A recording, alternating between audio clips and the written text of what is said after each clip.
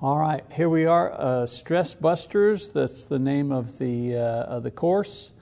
We're on lesson number 8 of this course, and the title of today's lesson is Stress from Burnout. Stress from Burnout. Well, burnout is a term which has come into popular usage in the last 40 years or so. The most common definition of burnout is the following: a state of physical, intellectual, emotional, and spiritual exhaustion. I feel burnt out just saying all of that. A state of physical, intellectual, emotional, and spiritual exhaustion. It is most evident in people who work in the helping professions, for example, nurses, doctors, social workers, teachers, ministers, public safety individuals. Many of these types of people suffer from burnout. Of course, everyone is subject to burnout and its effect on the individual. For example, athletes burn out from the pressure of intense competition. Parents burn out from the insistent demands of providing for a family, especially young children. Students burn out because of the weight of their need to succeed and all of the deadlines that they have. Now, in the relationship between stress and burnout, we can say that burnout is the final stage that overstress produces in our lives. So in our 8th lesson in this series, we're looking at things that cause not just stress, but things that actually cause burnout. So let's talk about the experience of burnout itself, what it feels like, what the symptoms are.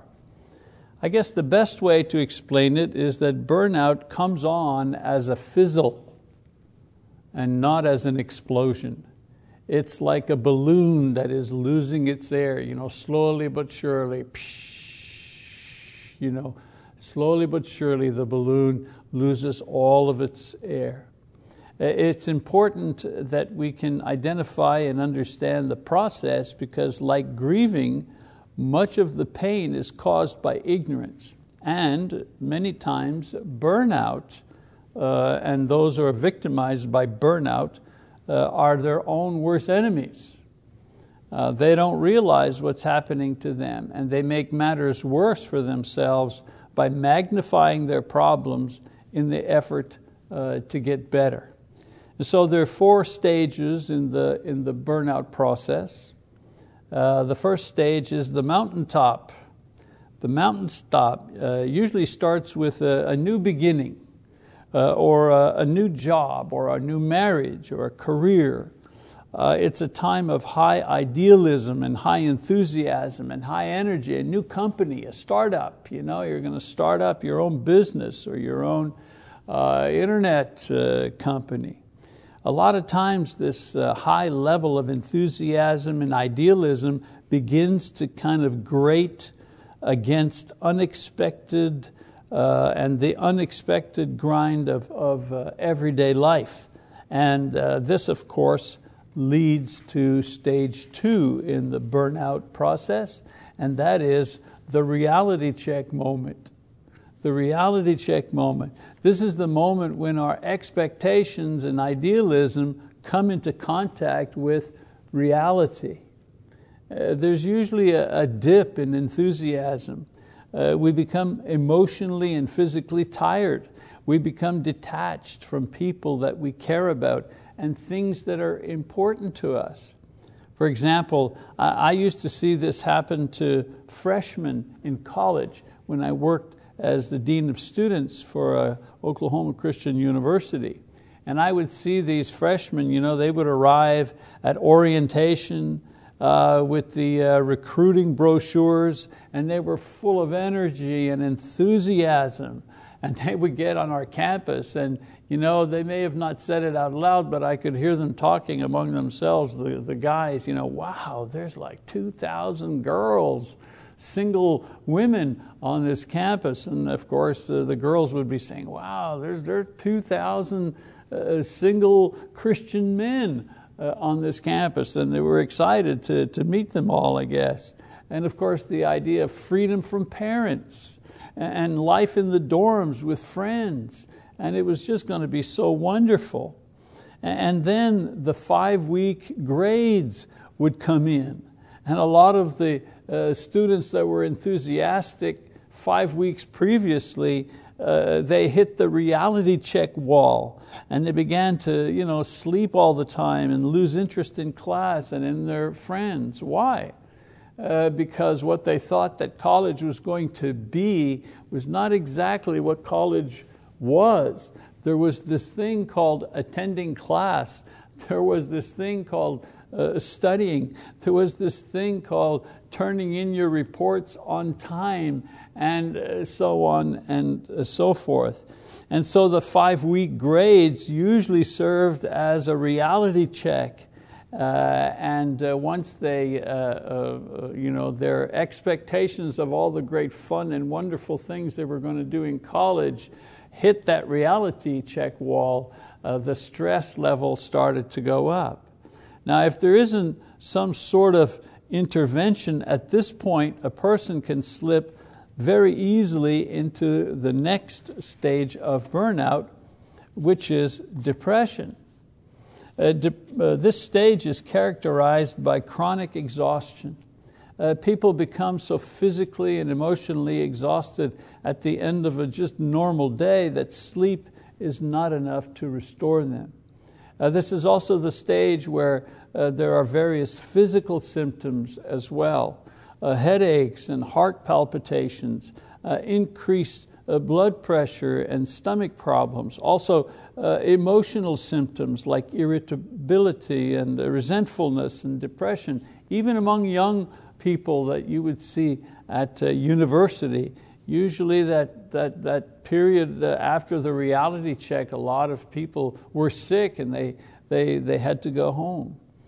Some people get to this stage and they stay there for a long time before getting help or getting worse. They're not themselves, but they don't know what's wrong, so they sort of gut it out as best they can, and then eventually they slide down to stage number 4, which is obsession. This is the most serious stage, and one where our burnout usually becomes evident to the people around us. We become obsessed with what is happening to us, and we can no longer see what is happening to anyone else. We're completely self-centered and focused.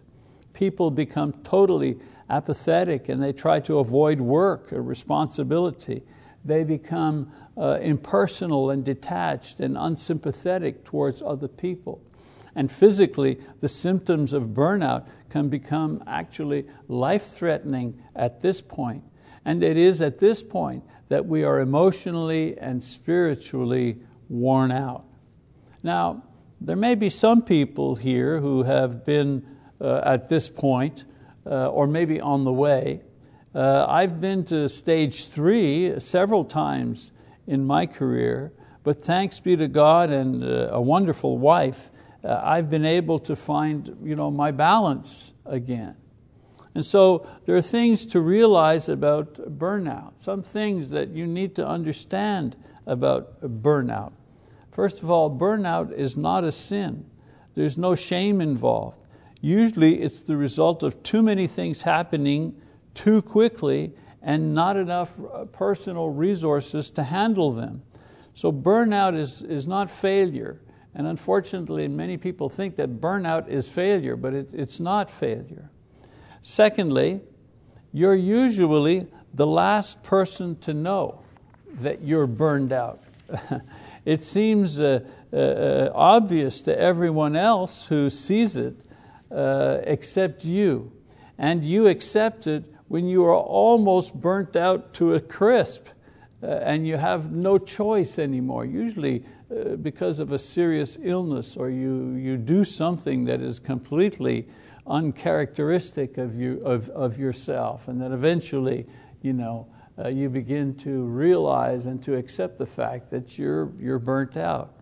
And then maybe one other idea, there needs to be some changes made in order to recover from burnout and also to avoid it in the future.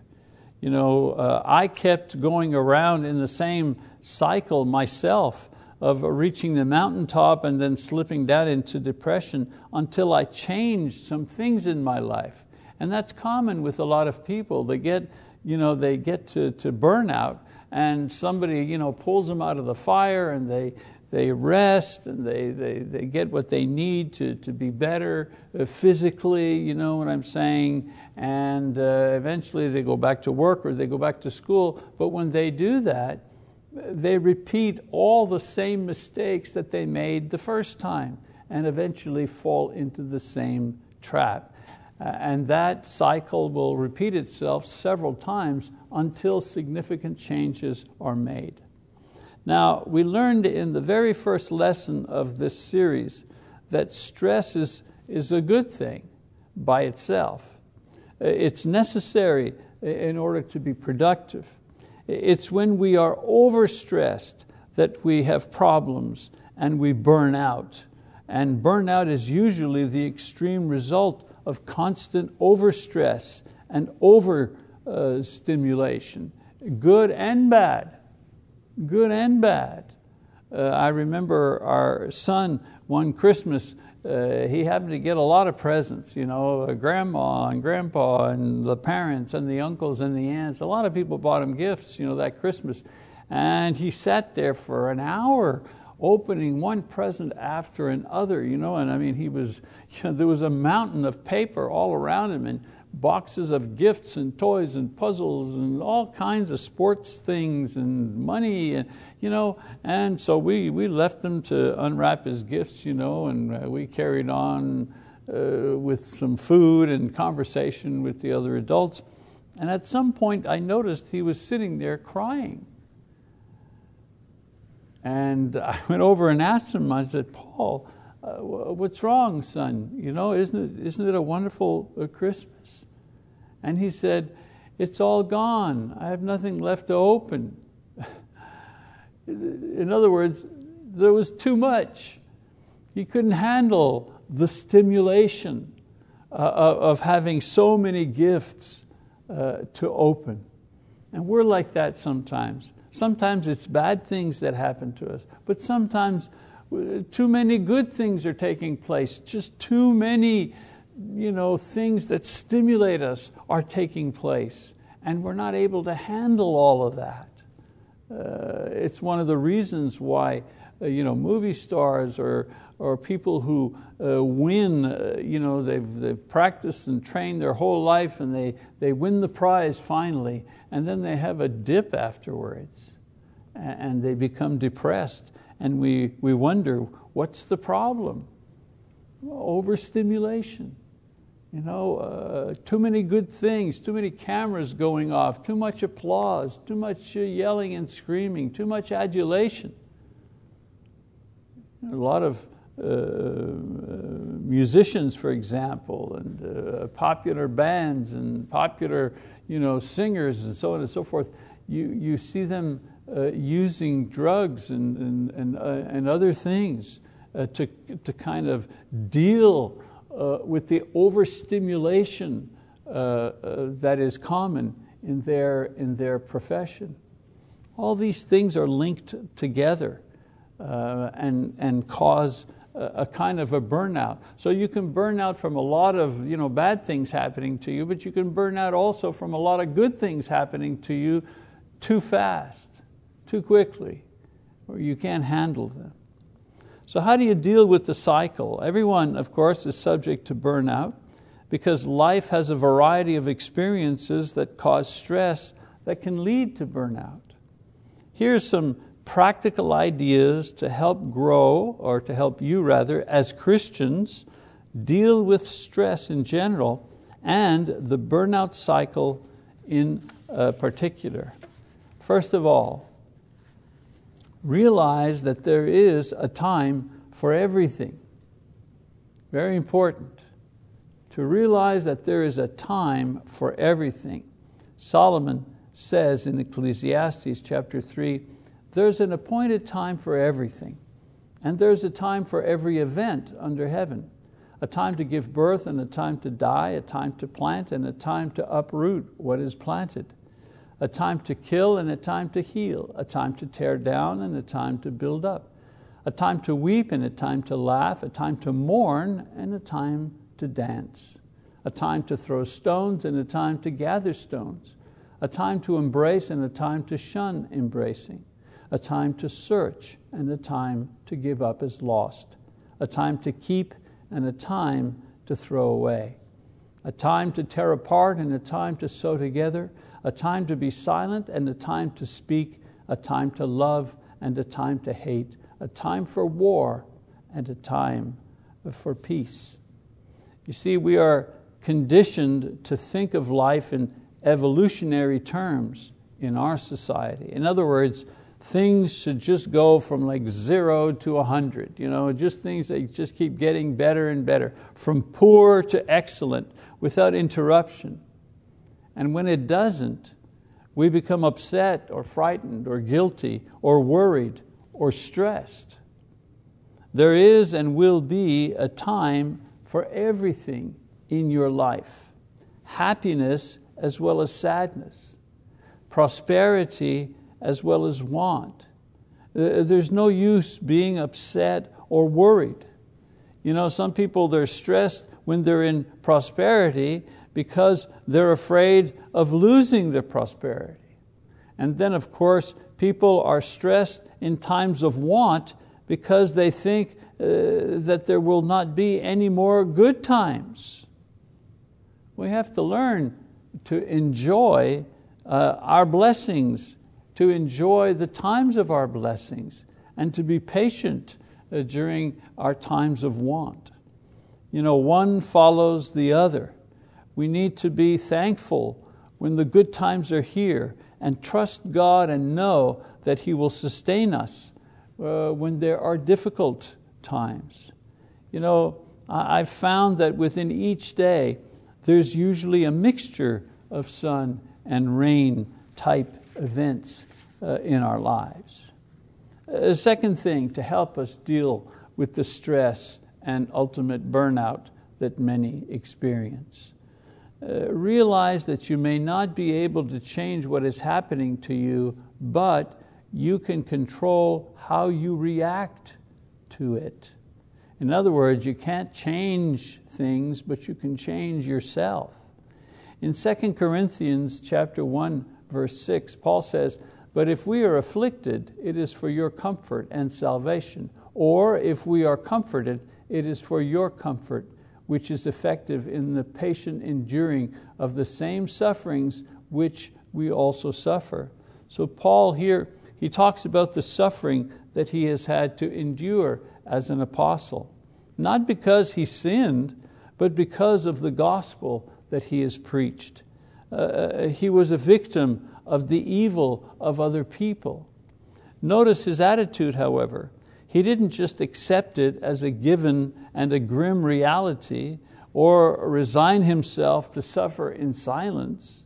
He was actively overcoming his suffering and his injustice by observing how his perseverance was encouraging his disciples. In other words, he was suffering for preaching the gospel, but his patient endurance in his suffering was serving to encourage the people that he had preached to.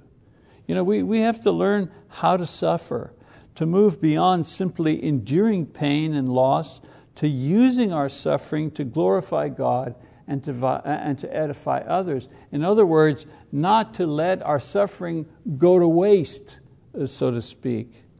We need to see the difference between suffering that merely produces stress and suffering that produces growth. And the difference is our attitude toward it. Number three, realize that there is a relationship between how far we are from God and how stressed we are. People report that one of the major benefits that they received from some form of suffering was that it drew them nearer to God. The results of moral evil and natural evil causes suffering. We read about that in Romans chapter 6, verse 23, Paul says, the wage of sin is death, right? Not just death like separation of the body from the soul, but death, injustice is a form of death. Victimizing the poor is a form of death. Falling prey to lust and other types of sin is death being expressed in our lives. And so Paul is saying the wage of all this sin is eventual death. Many times we can't change the past events. We can't heal the disease. We can't repair the relationship. We can't bring back what was lost. All these things are a result of sin causing some form of death, if you wish. So we can't do all of this in order to ease the suffering and lower the stress, but we can always draw near to God and He will draw near to us, as James tells us in James chapter 4, verse 8. And in doing so, we will receive not only the comfort we need to deal with the situation, but the strength to deal with it in a victorious way, in a way where it builds us up and it builds others up as well, and not destroy us. You see what I'm saying? The idea is our suffering, the mistakes that we make, the sins that happen and that we commit in our lives that causes suffering. We can use these things simply as an experience of suffering. Or we can use all these things as an experience of growth. Or, as Paul says, we can use these things as a way to encourage other people as they observe how we deal with failure, with hurt, with loss, to turn it into something positive. Again, not only for ourselves, but for other people. And when we're able to do that, that definitely lowers the stress that is caused by these typical sins and failings in our life. And so burnout happens as a result of wear and tear on the individual from a variety of factors. Psychologists have been able to identify these things in life that are especially wearing and stressful, and when combined can lead to burnout. And so I want you to do a couple of tests here. You've got some study sheets, of course. We always provide a study sheet that you can use to follow along the class. But in some of the classes, we've got some bonus material, and in this particular class, in lesson number 8, we have a couple of sheets. One is a burnout assessment form and exercise, 2 exercises that you can do back to back there. And then there's the serious illness rating scale. And you follow the instructions on these, and you can give yourself a score as to how high the stress level is in your life. So the 2 exercises that I want you to do, first of all, in one exercise, it requires that you mark how frequently you have experienced each of the statements that are listed. And then you make a total score. And then you compare your score with the legend at the end of the sheet. And then the second exercise helps measure the degree of stress that you may be under at the present time. And in this exercise, you circle the number of stress points awarded to each event that has happened to you in the last year. And then at the end, you total the points and you compare them again to the legend that's at the beginning of the sheet. And if you score 150 points or higher, then you have a high stress. Anyways, these exercises hopefully will help you to get an idea of how stressed or how close to burnout that you might be. And remember, one of the major problems with people is denial. They refuse to admit that they may be burned out or they may be extremely overstressed. And these tests will help evaluate objectively the level of stress that may exist in your life. Okay. Well, in our next and last lesson in the series, we're going to do a lesson entitled God's Prescription for Burnout. We've talked about burnout, we've talked about how to recognize it and how it happens, but we said at the beginning of this course that we're talking about stress and burnout from the perspective of Christians. Christians who are overstressed. Christians who are burned out. And so next week, God's prescription for burnout among Christians. I hope that you'll be with us for the last lesson in this series. All right, thank you very much. God bless you. We'll see you next time. Bye-bye.